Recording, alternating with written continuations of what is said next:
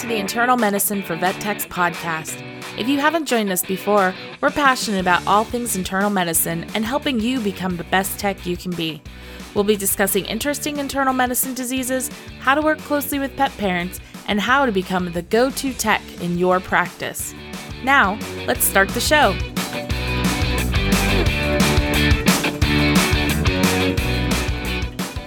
Welcome back, everyone. Thank you for listening and making a commitment to your learning. We hope that you are doing well in this, depending on where you are, cold January 2022. We are your hosts. I'm Yvonne Brandenburg, joined by the chilly blanket wrapped Jordan Porter. Seriously, my nose is so cold right now. it's red. Dude, you guys, poor Jordan, her heating is out and apparently it's cold there. So she's got like her blanket and a fire going and a space heater and some candles. It's sad panda because you guys know how warm she likes to be. But speaking of really cold, we are joined, not that she is cold, but she is in a cold part of the world. We're joined this week by Tabitha Kucera. Hey, girl. Hey, girl. Hey. Miss Tabitha. Okay, so I had to write down your alphabet soup, and you're going to have to tell us what the heck it means. So she's an RBT. We got that one. She's a CCBC and Certified Cat Behavior Consultant. Oh, nice. Okay, and a KPA-CTP. Karen Pryor Academy Certified Training Partner. Damn, that's a mouthful. I know. That's the initials they give you with it, though. That's pretty awesome. Feel you. So if you can't tell, she's got some behavior stuff up her sleeve. And so, we wanted to talk someone smarter about behavior than Jordan. Yeah, we wanted a professional. like, yeah, I got Fear-Free certified. I don't think Jordan has yet, but Jordan's good with like some behavioral stuff because, as a vet tech, we are. But so Tabitha, this is really cool. I have to throw this out there. Tabitha does Chirrups and Chatter, and we'll put the link in the show notes, which is a really cool resource for technicians as well as pet owners, because you do behavioral stuff as your full-time gig, right?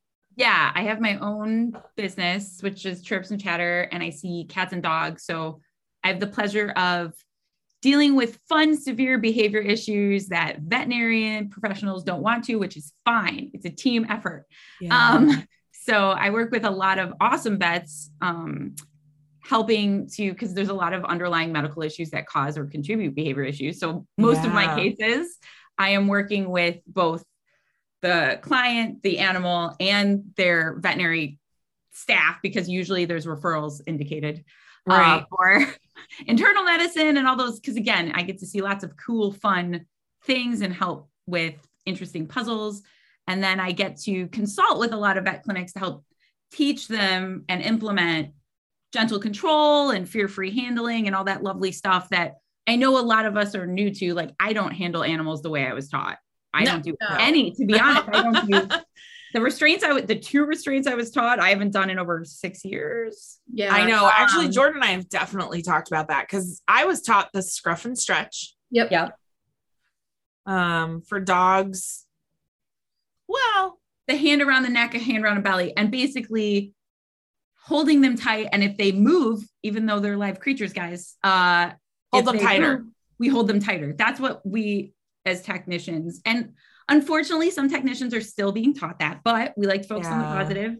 It's getting better. Call it practicing vet med, because we're always improving and learning, like with wonderful podcasts like this. So thankfully, when I talk about how I don't scruff cats, I get less of a like guttural reaction now than I did. Oh my God, so true. I think, it's become like a anthem. Yes. in vet med, no scruffing. It's beautiful. It's beautiful. Yeah. Like compared to, or like, they'll be fine. I hear that so much less, which warms my heart. Because they won't be, but I used to hear that a lot more, which I respected I just addressed that concern. But as a behavior person, fine is a bad word. It's way worse than the other word that you guys might be associating with the F word. It's called Freaked Out, Insecure, Neurotic, and Emotional. And I can't remember which movie that was from. So. Oh my God, I haven't heard that. I love that. Oh, really? My mom says that to me all the time because she's like, how are you doing? And I'm like, I'm fine. And then oh my God, I'm stealing that. Say that. And I'm like, yes, exactly. I can't believe the behavior person didn't know that one. Yeah. I can't remember what movie that was from. Oh, you're going to have my husband and I like say it all the time. Yeah. Because I hate that word because we both know if I was calling for an update on a surgery, whatever it is, I used to accept that answer, 9 years ago. And now I'm like, that client did not know, they weren't aware what pain looks like. So that dog on tramadol does appear fine, but let's be honest, that's a whole nother soapbox party. We've had that soapbox. Oh. I was like, the pain episode that we did, girl. Yeah, we soapboxed it. Or like, hey, I'll just scruff this cat, or I'll just throw a nylon muzzle on this dog and they'll be fine. Now we know not only will they not be fine, but it's actually not safe for us. And it's going to worsen in most cases, their emotional and sometimes their physiological changes. It's going to just worsen that. So they won't be fine. But again, I don't hear that half as much. So it's beautiful. Yeah. Well, and I think part of that too is, and this ties back a little bit to your background a little, right? I think there is much more of a focus on professional behavioral people, right? Like people with actual certifications and veterinary knowledge. So like for you, I'm going to say it because girl, this is like huge. You're in process of getting your VTS, and I know in my heart that you will get it because your application was accepted. So we're getting there. So like maybe in like, cause when is it in October? So like in a year we'll be like VTS behavior. Vision board. Like that's a thing people say. I'll put it on my vision board. Yeah, you definitely should.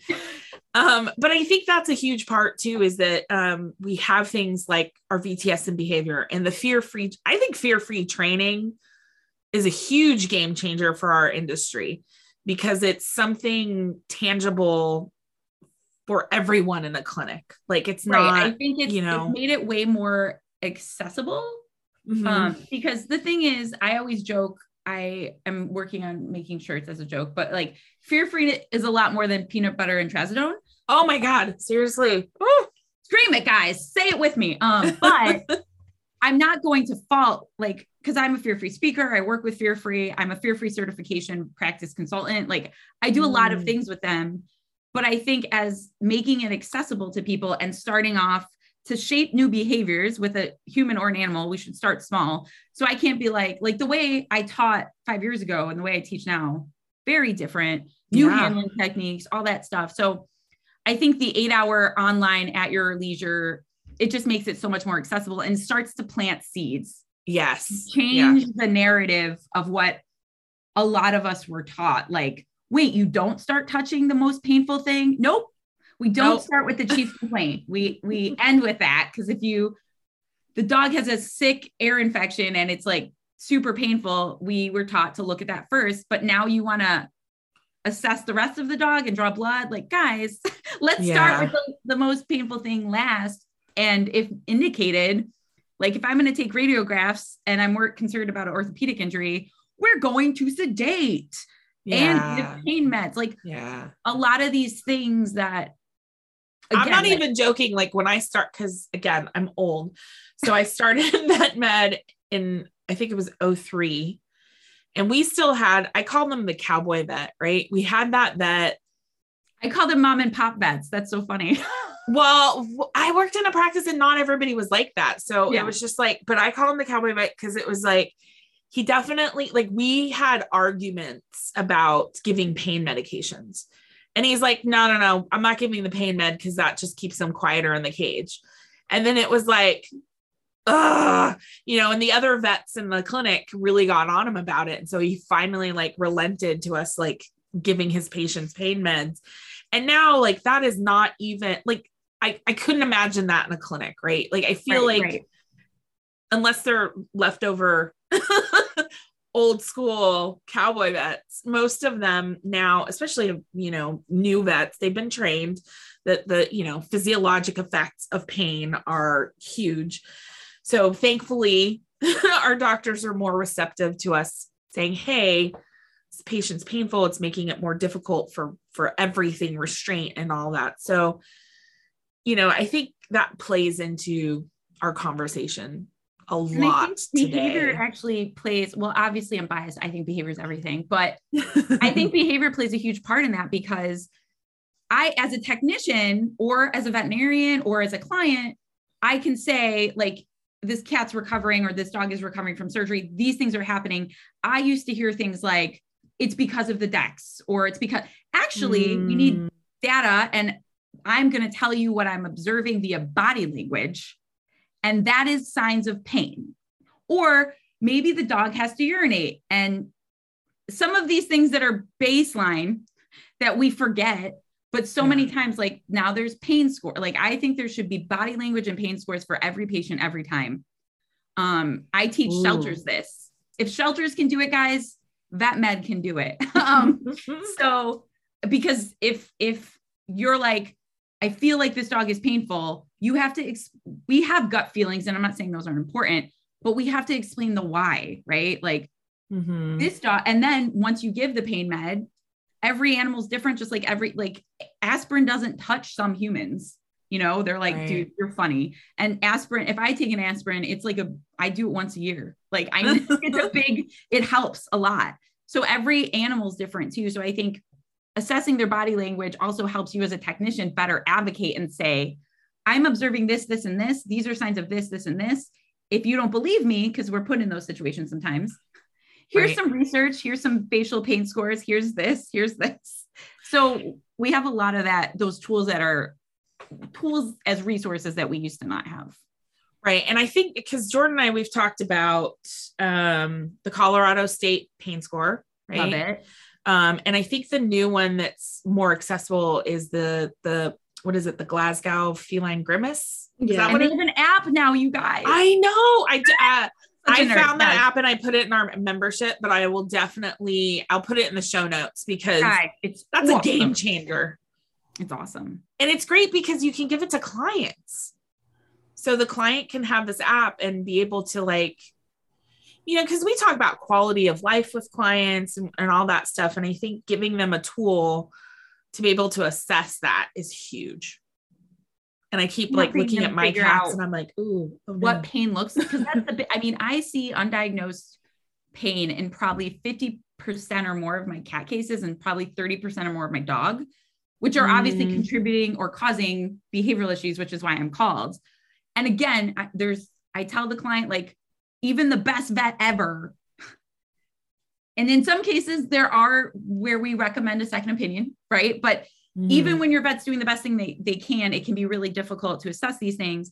But I think as a field, we need to be better about identifying and sharing with clients what pain looks like, because all my clients, every vet visit they have 2 to 3, 1 to 2 minute videos of their cat's gait, their cat eating or playing, as well as their dog.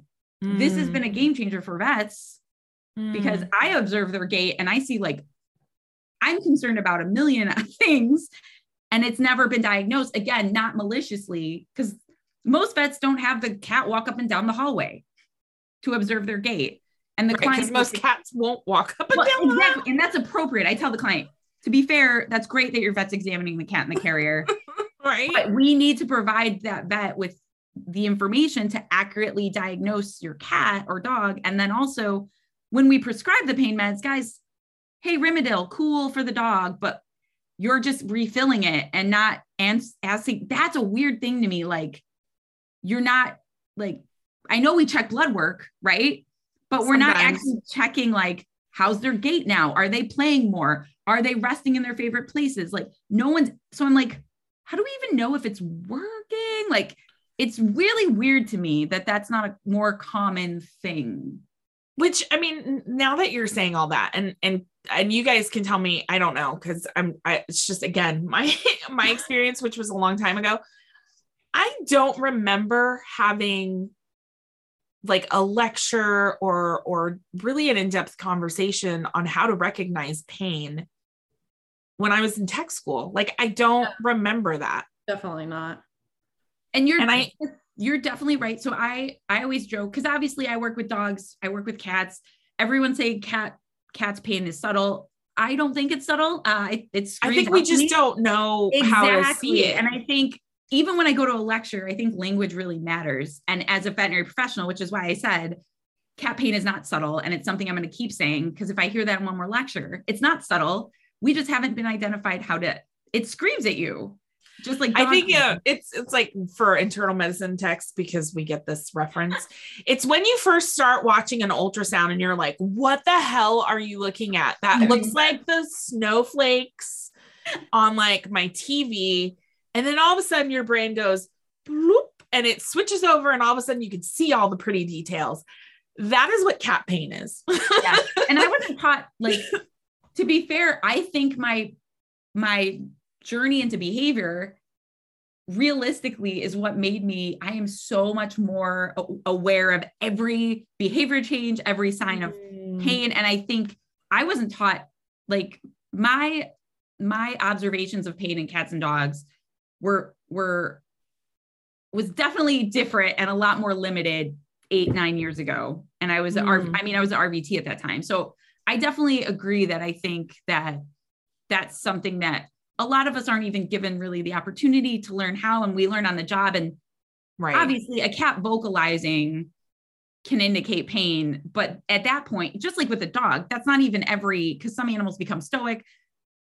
So it's like behavior, right? Like that aggressive patient or whatever. Yeah. Cause they're snarling and snapped at you and they missed, you're not that fast, technician. That was a warning. If they want to bite you, they will. So let's not glamorize that, please. But like, it's the same thing. Like, we identified the red, like if I was like ladder of regression, but the green and the yellow, we weren't really taught. We were just taught on the job with the red. And then I'm like, no wonder people are fearful of handling cats. Right. Yeah. And yes. God, it's hard because I understand. Yeah. I understand, because I meet a lot of veterinary professionals who, again, I'm not coming from a judgmental area.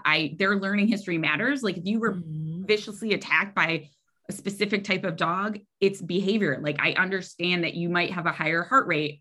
It's involuntary. You might have a higher, but we need to start talking about these things. And I meet a lot of veterinary professionals who are fearful of cats.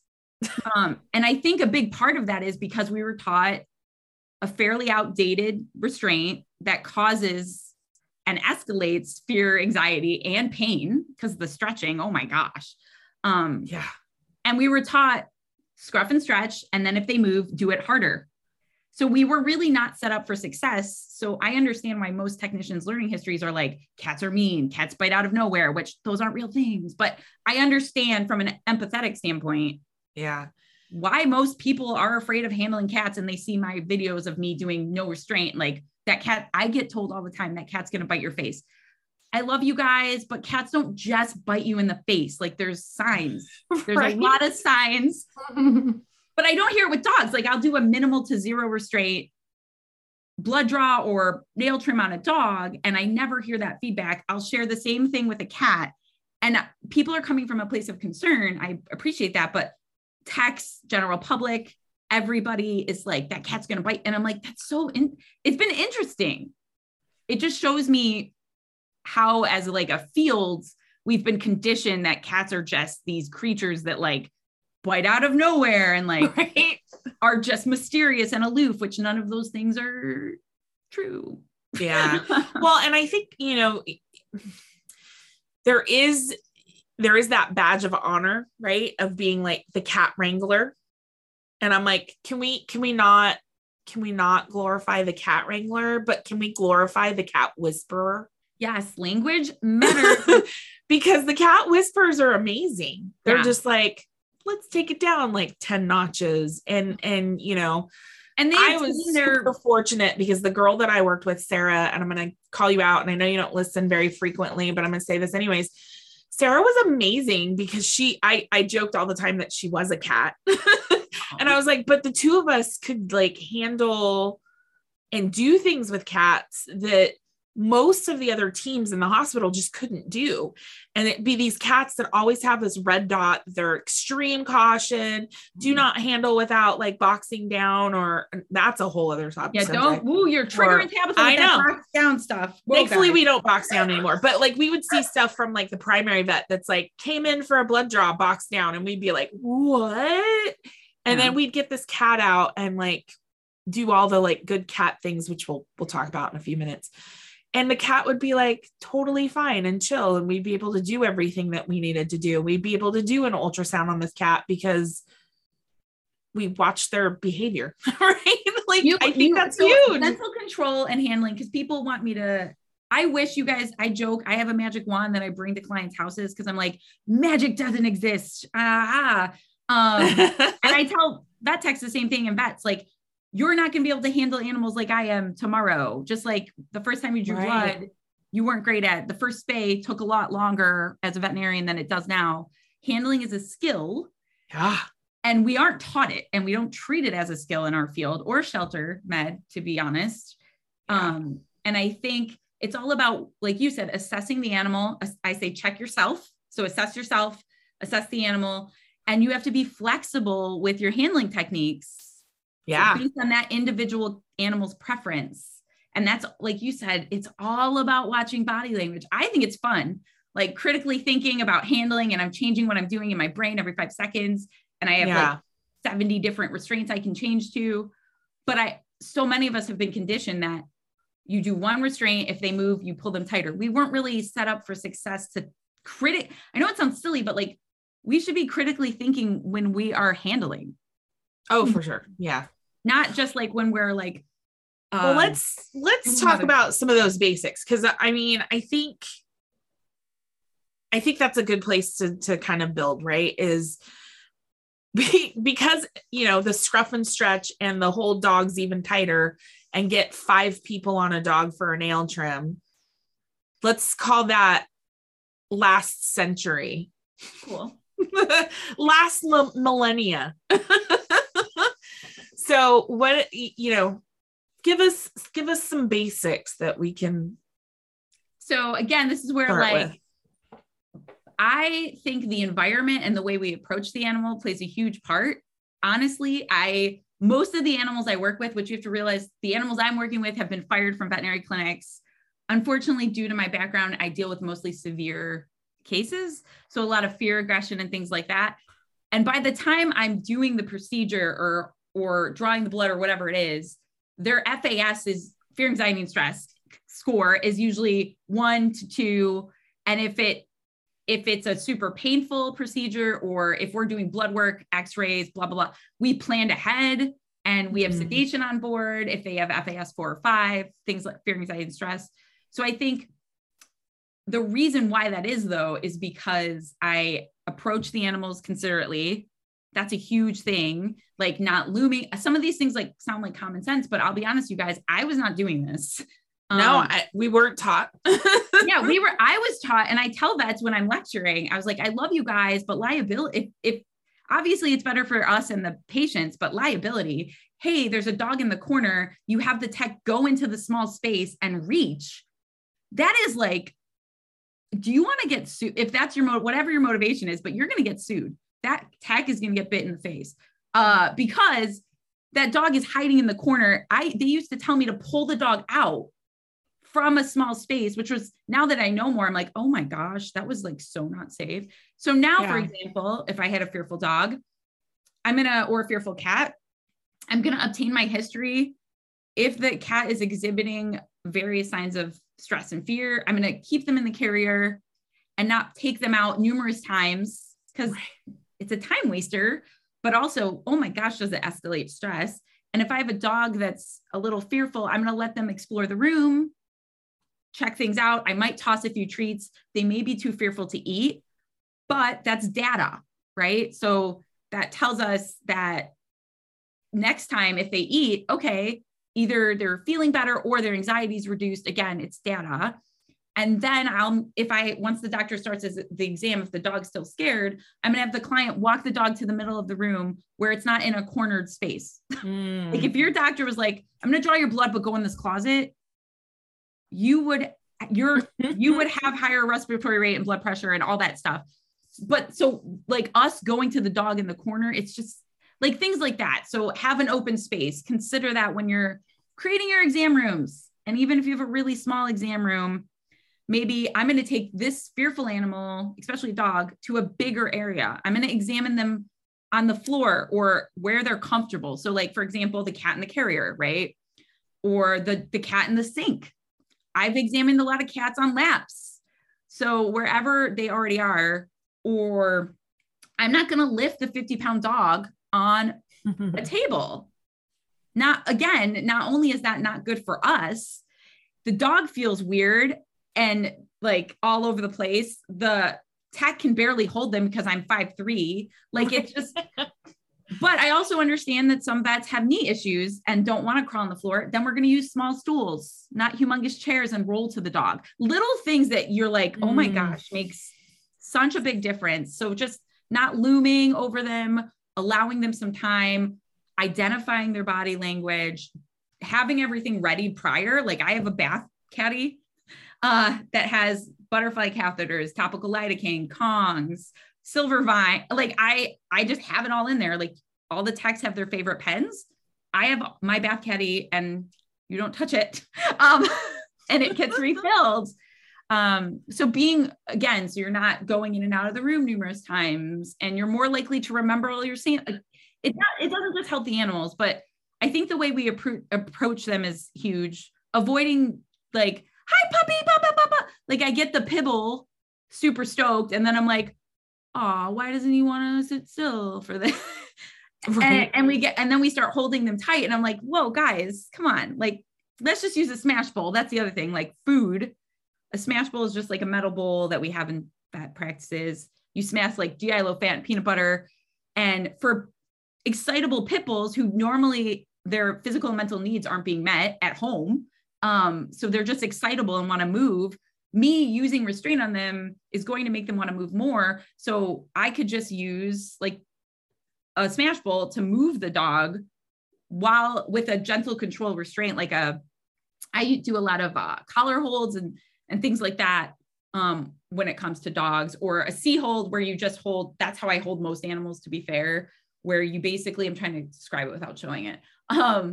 Basically you put your hand, the top of your thumbs, like near their ear, and then your hands kind of splay out and go onto their chin. So you have control of their neck and the rest of their body. That's how I hold most cats and dogs, but I'm not using force or pressure. That's the huge thing that, because so many of us have been like conditioned to just even like just any restraint, we're using force and pressure, which causes the animal more stress. So I think setting up the environment to be less stressful. What can we control? Like a lot of people are like, I have no control. Yes, you do. You can, if you have a really fearful dog, I'm going to schedule them at the last appointment before lunch or the last appointment of the day.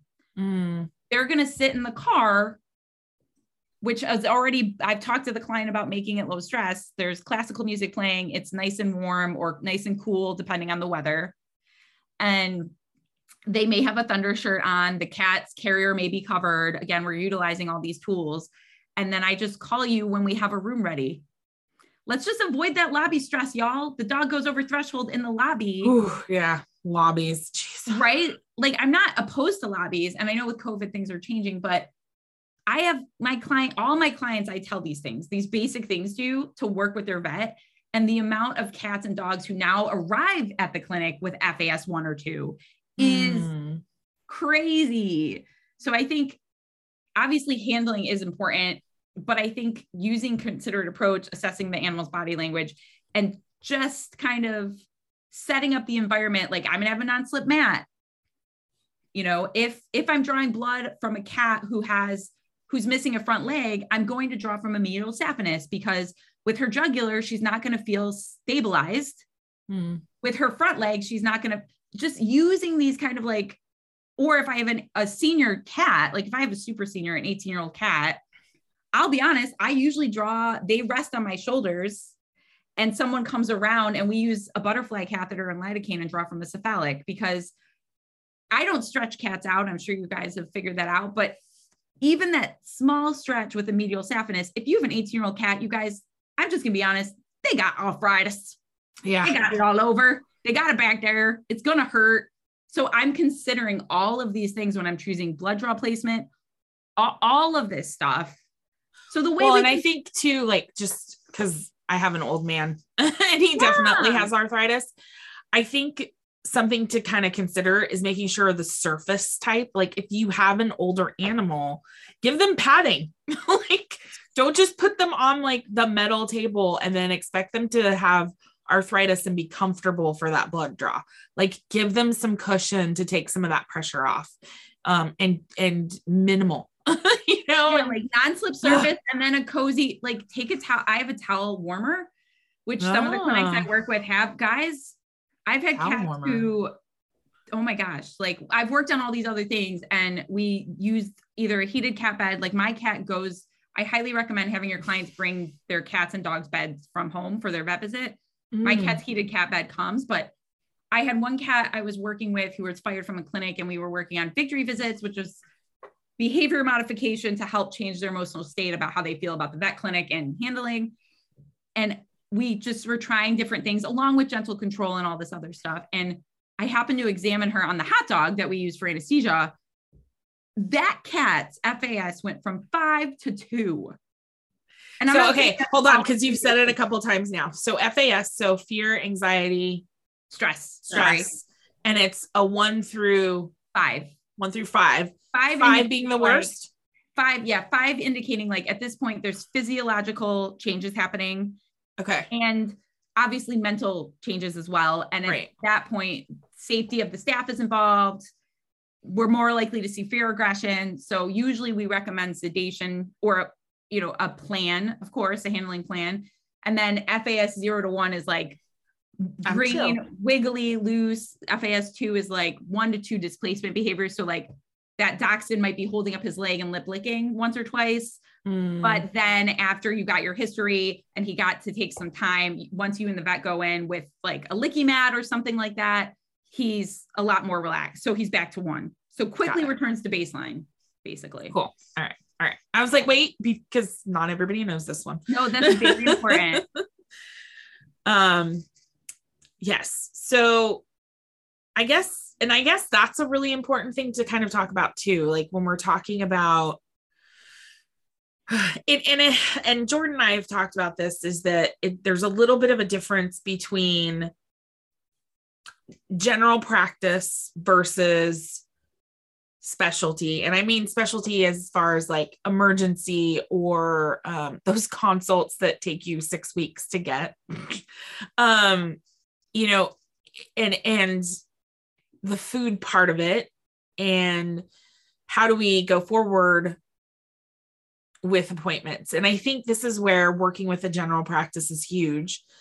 If there's a plan, like a handling plan, a medication plan, please communicate with them to continue that medication and handling plan when they go to another place. Because sometimes, like, we'll see it in the medical notes. Oh yeah, they gave gabapentin. And you're like, did you give the gabapentin? They're like, no, nobody told me to. And it's like, yeah, communication, our favorite thing in vet med is I create handling plans. So some of the things I give my clients, I talk about carrier training, low stress travel, things that they control. Even if I'm completely unaware of their vet and it's in another state, I'm still going to do what I can because of things I see. And obviously I want the best for my clients and the vets. I give them like things that they can do right away. And if I'm working with a vet that is like, I'm seeing a patient and the patient, I say, I have some observations, I'm going to work with your vet. I work with the vet to create a handling plan. If they are not, because I get that handling is a skill. And I talk to a lot of clients and I'm like, your vet's amazing, but handling fearful animals is a skill. And many of us weren't taught that. So I may work with them to create a handling plan. If they're not comfortable with that, I may recommend a second opinion. And I don't mean that disrespectfully. It's just, I can't have you completely undoing all my work and causing severe trauma to this patient Mhm. and not getting the sample. I mean, I'm just being realistic. Like, you're not going to get your GI panel. I know with I know you can, like, I've done this long enough that you can scruff and stretch that cat. Or I did have one client who saw a vet and they boxed the cat. And obviously I'm still I cried a lot. Like, I'm not going to lie. Sorry to get deep. It was really, hard because we had to undo everything. Like, this cat was it was rough. So I think, well, again, and I think people like forget, like, animals remember. I'm sorry. The dog that doesn't go in the vet clinic. Like, I tell the client, like, something your dog happened. Generalize that trauma. The dog that starts drooling when you turn down a street, your dog has generalized the trauma at the vet to the car. Some dogs will generalize it to the house. Some dogs will generalize it to you. Like, yeah, but I definitely think, again, like, I've worked with so many amazing vets where we've worked on handling plans and created that together, because seeing muzzle or fractious that's data for me as a consultant, and tells me the staff's afraid of the animal. It literally gives me no other information. Yeah. Like you said, preferred blood draw area, medial saphenous, like the vet clinic I go to and work with a lot. We just do a quick note in Cornerstone about preferred blood draw area. Mm-hmm. If we did PVPs, because like you said, especially if you're going to be doing an ultrasound or even more in-depth stuff, you want this to be less stressful for the cat or dog. Yeah. Well, and I think this is a really good thing too, to kind of talk about, is because, like, I'll see that where it's like fearful, or not even fearful, like fractious. Right. And I'm like, fractious for what? Like, I don't understand what that means. Hit by a car? Because I'm like, well, if you come up to me on the wrong day and you're like a jerk to me, I'm going to be fractious with you too. Right. And I think, like, I love putting notes in our medical records that's like, go to a quiet room, turn off the lights, or, something like, take out of the treatment area, does not like a temperature taken, all those things that you're like, well, those are triggers. Let's not do it. Is much better than fractious. Like, okay, helpful. And cool. Then for you as a tech or a vet, because let's be honest, the same tech might work with, like, you might work with that patient 3 times and then I might, which I think is great, but also let's set each other up for success, man. Like, let's not, I'm going to write this cat's favorite treat. And for example, like, this cat's FAS and pain score was always 1. And then, like, I have an example where a cat went from she was always FAS 1. And the second the vet touched the cat became FAS 4. I'm going to be honest, we immediately stopped and we sedated the cat. The cat had a slip disc. Oof. I can't tell you how many cases I have like that, where people just, if you're not utilizing that behavior stuff, you might just say the cat's grumpy, and I'm like, there are no grumpy cats, guys. Sorry. That's right. There's something. Cats. There's no grumpy cats. But I have millions of cases, like, so many of where I understand why the client didn't notice this. I understand why the client, like, I had a dog who had a bullet in his leg, which was causing pain. And they worked with a trainer prior who was pushing the dog's butt down to teach him a sit, that's a whole nother, again. And there was some aggression, probably due to pain. And we came up with a handling plan. I muzzle trained the dog. It was beautiful. And then the dog also got the accurate diagnostics it needed. And it was like this beautiful thing, but this dog was not appropriately examined for 5 years. So that's where I'm like, in ER clinics and in specialty practices, like you said, you book this out 6 months ahead of time. It's even more important that cat gets there. Yeah. Like, I can't get the cat in the carrier. I booked this 6 months ago. Whoa, guys, that's obviously we're losing money, which matters, right? But obviously we want that cat to get the care they need. So I think kind of addressing, like, working with the client, communicating with them, like, low stress travel stuff, even in the ER clinic, there's things you can do. And to me, it's even more important because we want to minimize stress, because more stress means more bleeding. Yeah.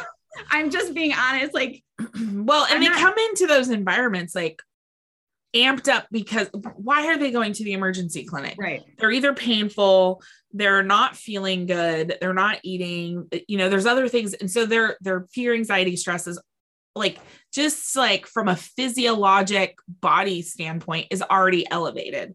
Right. And I think I love my emergency technicians. I do. I swear I love them. But I think it's very difficult when you feel short-staffed, right? And then you're just trying to get through everything super quick. And it's like, take a moment.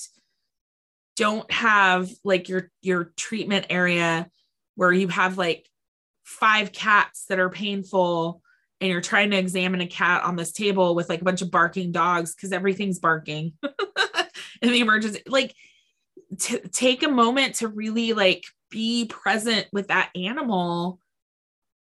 And I know that's hard. And I'm the like, thing is how go I say slow. check yourself. Like if you're even me, right? I do this for a living. I work with animals that if I move even in an appropriate way, they may lunge because of their past learning history and trauma, right? Mm-hmm. So you have to, when I say check yourself, like if you're over threshold, even if I'm over threshold, if I'm having a shit day and I hit every red light and I spilled my coffee, when I draw that blood, guys, if you poke anything enough, blood will come out. Because I have some interesting, yeah. But again, I think some of it's involuntary. Like that cat who's fearful, they can't control that. The tech who's like running around with their head cut off because they're so over threshold, they're going, even if they are skilled, they're going to handle the animal roughly, not even realizing it. And that's why I think it's even more important to treat handling as a skill. Like I have various restraints for animals and I've practiced a lot in stuffed animals, like happy, relaxed animals. And now I work with really fearful because in my sleep, I could do it. Right. And I think, like you said, in ER, we were only taught that one restraint and it actually causes our job to be harder. We're more likely to be bit.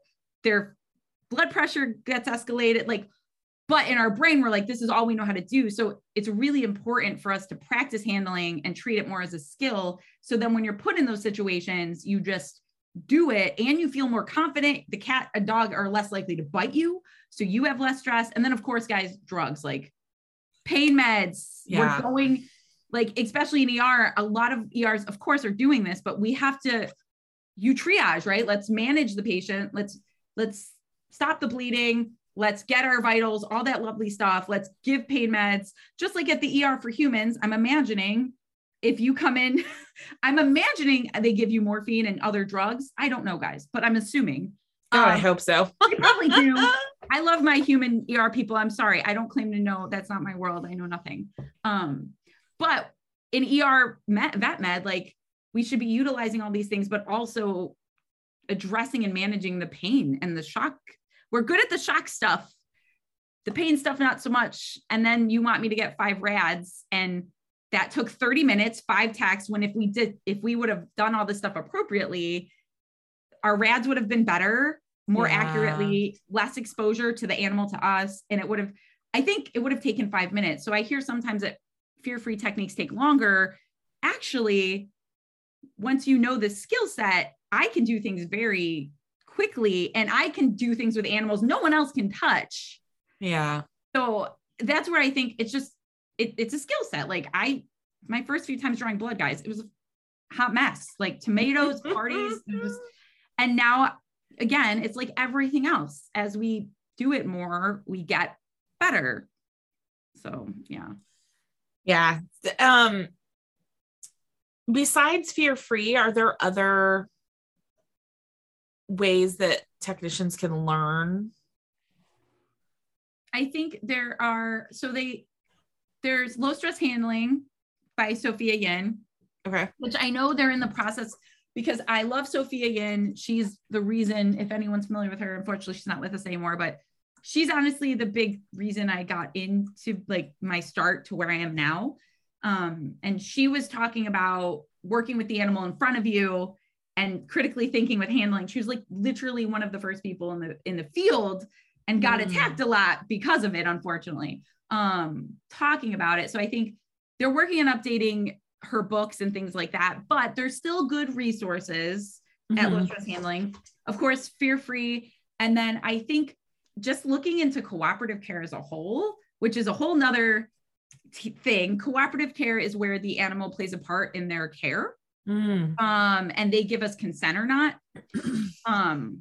So like my cat goes to her mat. That means yes, I give her Adequan injection and then she leaves. My cat, I say meds and my cat just comes and opens their mouth.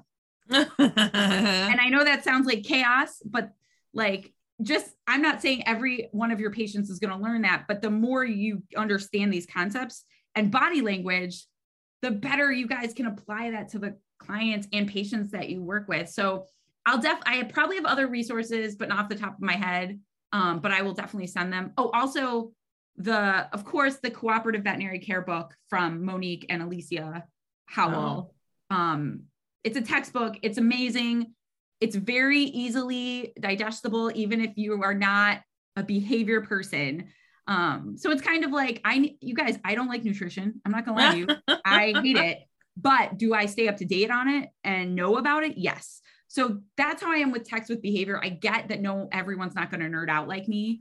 But when it comes to handling, guys, it's like doing dentals or going over heartworm and flea preventions. It's a need. I'm not trying to be rude, but like, we don't have a choice. It's part of our job. So yeah. I like that Cooperative Veterinary Care book a lot because it's super easily digestible. It breaks things down. It defines everything. And I highly recommend that as a resource in your veterinary hospital to kind of like just flip around and start planting some seeds. And then maybe you might have a tech that's like, this is sick. I love behavior. Let's empower that tech and have them start getting certified in some things and they could teach the rest of the staff. It's like this beautiful, beautiful circle. I'm also going to say your website. So check out Chirrups and Chatter because I have gotten some stuff from you. And I've used it on my own animals. I have some free resources. I'm creating dog ones, but right now most of mine are cat because unfortunately, you guys, even as a vet tech, I realized that there's not a lot of great resources. Yeah. So I was like, no wonder they're getting euthanized and relinquished every 5 seconds. Because even people meaning well, there aren't accurate resources. So I'm working on building those up for cats and then we'll be doing them for dogs. But thankfully we have a little bit more accurate science-based humane resources for dogs than we do cats. True. 2 cautions. We're talking about behavior. I feel like this is a big one. Watch your face. Watch your body parts. I think too, when we're just in general talking about behavior, I think some of the cautions too is just, and we kind of talked about that, is the ramping up of patients. And like for Jordan and I, right, we work in a hospital where they're there for multiple days. Mm-hmm. And I think all of those interactions like add up, right? And I can think of like that patient that when they were hospitalized had to have like a leash on them because they were lunging at the cage door every time you went near it. And then, we have to deal with it for follow-up. And now the follow-up, we're like de-escalating all the bad stuff of that hospitalization. And then all of a sudden, like at some point he realizes we're not going to eat him. And he's like, oh, you're my best friend. Right. And so I think that caution is just, for me, I think of like, try not to ramp them up because they do remember.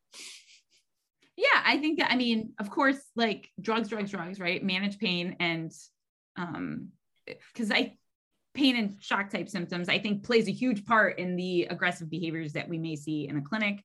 Yeah. And then also, like you said, the animals that are hospitalized, there's a lot of things we can do in that cage to make it less stressful. Like every cat should have a hiding spot every time, of course. Yeah. I'm going to put last week. Yeah. I think we can't emphasize like that enough for cats. I honestly, like, I feel like somebody needs to figure this out, but I hate our hospitals. Like the cages for cats are so ridiculous. Like, here's a tiny box that's metal and everybody can see you. And we're going to put your litter next to your food and you're going to thrive. It's like, no, that's not how that works. You have your hiding box and then your litter box and then the water at the front of the cage because you're doing your best with what you can in that situation. Yep. You have the towel, of course, covering that. And then with cats and dogs, minimizing visual stimuli, especially in a ICU or ER, they're probably painful. So even if they aren't scared, which when you're painful, you tend to be scared, everything is more sensitive. They're in fight or flight. And when you are in fight or flight as a human, someone can cough and you'll be like, shut the whatever. So with dogs and cats, this is also true. So I'm going to minimize the stimuli to the best I can. Like I might literally be a clothespin freaking towel, like DIY that way. It might be a thunder shirt and that. When it comes to placing the patient, I'm going to consider if they're fearful, I'm not going to put the cat or dog right near where the door opens. Like I'm going to put them on the other side of the room. Little things that make a huge difference that we have control of. Having the client bring something from home. I know it's a pain in the ass, you guys, but I can't tell you what a difference it makes, especially for cats. And what I mean by something from home, you have to specify, because bless your client, they'll bring in a cat scratcher that's not big enough, that won't fit in the cage. So say a pillowcase smells like them, easy access. If you lose it, it's not the end of the world. Not that you're gonna. Oh no, I warn my clients every single time. I'm like, I recommend you bring something, but just be aware, 99.9% chance you will never see this again. I'm just being, that's what I said. I'm just being practical. Like bring. Just telling you how it's gonna go. But there's a lot of things that we can have control over. And then of course, anti-anxiety medications, if they're hospitalized and that's indicated along with that other stuff, that might be part of their treatment plan. Like every whatever, 8 hours or whatever it may be. To me, I consider, so I know I'm different in this way. To me, I triage behavior like I triage medical issues, right? So like if a cat is like, let's say ripping out its IV fluids, is terrified, won't let you medicate it, we want it out of the hospital. For lots of reasons. So we need to manage all of that stuff, which is where doing all this stuff comes in so they can leave sooner and we can handle them. And sometimes it might be, gabapentin or another drug every blah, blah, blah. Again, whatever, based on just like pain meds. So I think we really need to consider mental health a thing. Like if I see stress in a patient, I'm going to tell the client and I talk them through everything I'm doing. Cause I can't tell you how many times, like I saw this pug almost went cyanotic, like during their nail trim. The doctor brought the pug back to the client. And I'm sure this doctor was not malicious, but I will never forget it. Said the pug did great. And to me, that's like hearing a heart murmur and not mentioning it. It's so concerning. And again, this is where I'm getting all deep. Behavior kills way more animals, guys, than heart disease. I'm not trying to be, I'm super posy. I have rainbow hair, but we got to be real. So it's really important for us, just like we talk about heart murmurs or bad teeth or whatever we're seeing on exam, we're going to express your dog's feeling some fear right now. I feel fear at the vet or the doctor too. Like I make it fun and I obviously communicate that well. We're not rude or like your dog's bad. I would never say that, but we're saying our observations, because also that might be that client recognizing that dog's uncomfortable and has their grandchild stop jumping all over their dog. Like big, again, I'm a big picture gal. So these things matter. And when we hold them down and they're screaming and we tell the client they're fine, again, I'm getting super deep with this, but we're normalizing fear, and that's dark shit. Sorry. No, it's true. Yeah. And then clients wonder when they go to another place and they're like, oh my God, your dog tried to turn blue and die. And they're like, well, my primary vet, they never have a problem with him. And I'm like, are you kidding me? What? So it's all about open communication, being kind, and clients. We all know this, right? Like I am very transparent with my clients and the vets I work with and the tech, we're all working together. We all want what's best for the animal. I truly believe that, but I can't say like, I don't have issues when I tell a client we're not cutting the nails today, but I provide solutions and I talk about what I'm observing. And I don't judge, and I'm very kind, and I get you might not be comfortable having that spiel yet. But like, guys, your heartworm spiel when you first started probably wasn't great. And now your heartworm spiel you can do in your sleep.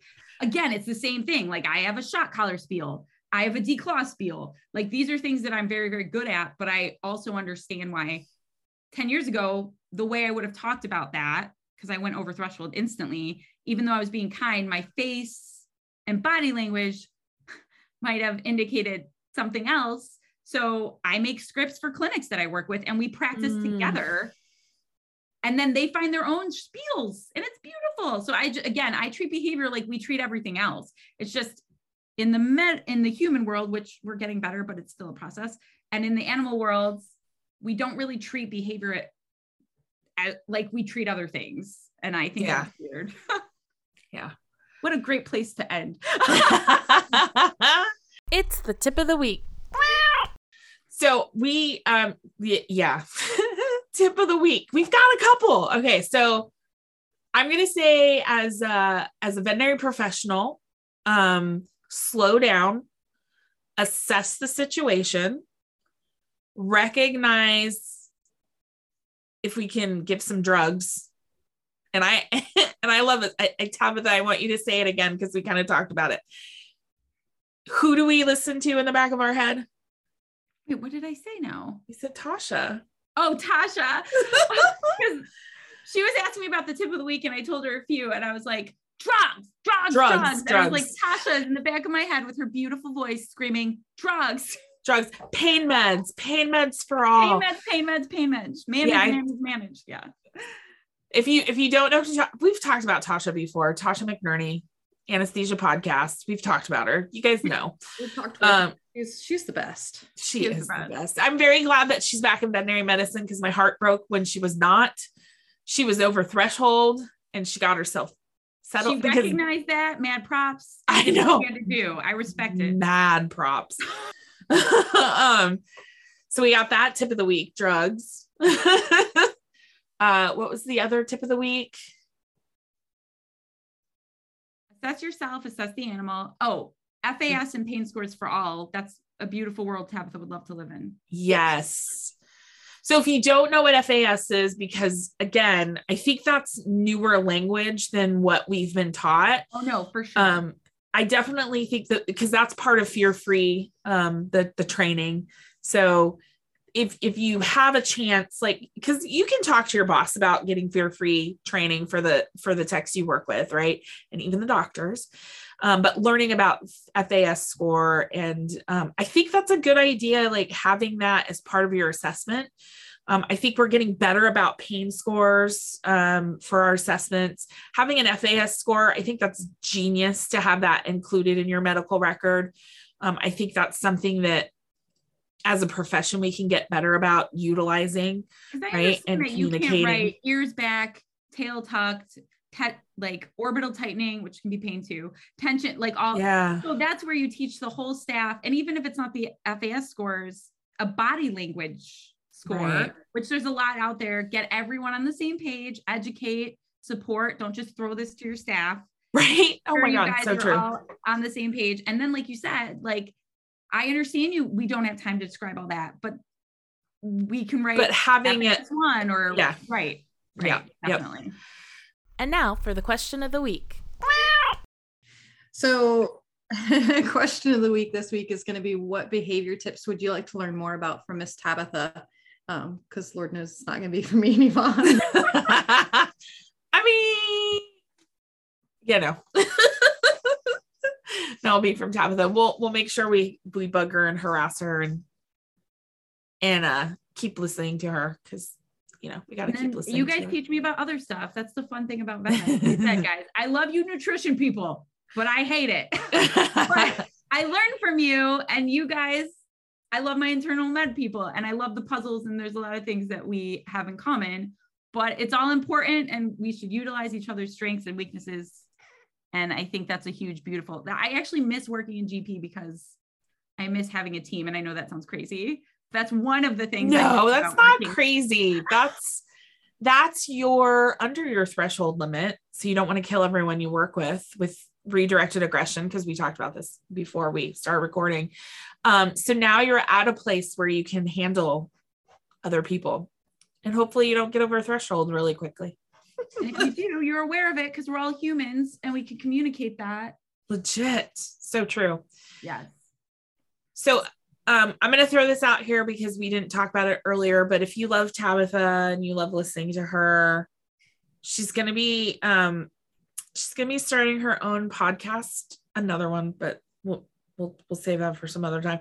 But she's starting a podcast, hopefully in February, which is in about a month. And you'll have to let us know when this goes live because I'm very excited. But it's Tales of a Vet Tech podcast, which is, get it? Tales. I love it. Yeah. So you'll have to let us know. And then anything else? I'm still going to VMX if people are going to be there. Oh, Actually, yeah. What this episode goes live when I'm at VMX. So hopefully I'll be saying hi to some people. Right. Oh, I hope you have fun. I'm so jealous. Yeah. And then I'll be at the Midwestern Vet Conference too in Ohio next month, which we had a listener reach out to us via Facebook messaging. And it was the funniest thing. She's like, "Oh my God, I saw Jordan's name on." Oh, yeah. It's like, "Is it true that Jordan's going to be there?" And I was like, Here I go. "Yeah, I'll be there." She's like, "I gotta have you sign." I was like, "You're ridiculous." Stop. Oh my God, that's so funny. But if you do see Jordan, please go up and talk to her. I'm gonna bring stickers and buttons and all the fun stuff. So I'm very excited about that. So yeah. All right. And then Tabitha, nothing scheduled yet this year, right? Because I know you do. Oh, I have a lot of like conferences that I'm speaking at coming up. But oh, you do? Yeah. Local to you, or? I'm speaking at the Fear Free Symposium, which is general public, shelter, and vet med. They have different tracks, which I love. And then that's cool. I'm doing a workshop at HSUS Expo for 8 hours. And talking all about cats. And then I know I should remember. I'm speaking at the Shelter Playgroup Alliance conference, which if that's not an organization people are familiar with, it's amazing. So yeah, I should know those things, but. And I think you have a newsletter too, right? No, I haven't kept up with it. Okay. Yeah. I was gonna say, because there's like some good handouts and stuff that I got. So yes, the handouts are free to download still. And the plan is to start sending more stuff out, but usually I just make free content and I say here. What you mean you don't have time for all the bazillion things that you do? I know. What are you, a vet tech girl? All right. Well, go check out Tabitha's stuff, and thank you for coming on and being like the behavior person. Obviously, we went on soapboxes. It's such a fun party, soapbox party. I feel like soapboxes are par for the course for our podcast, so it's okay. All right, guys. Well, have a great week. Have some time to like recognize if you're over threshold, because we all get there sometimes. And we'll talk to you next time. Bye, guys.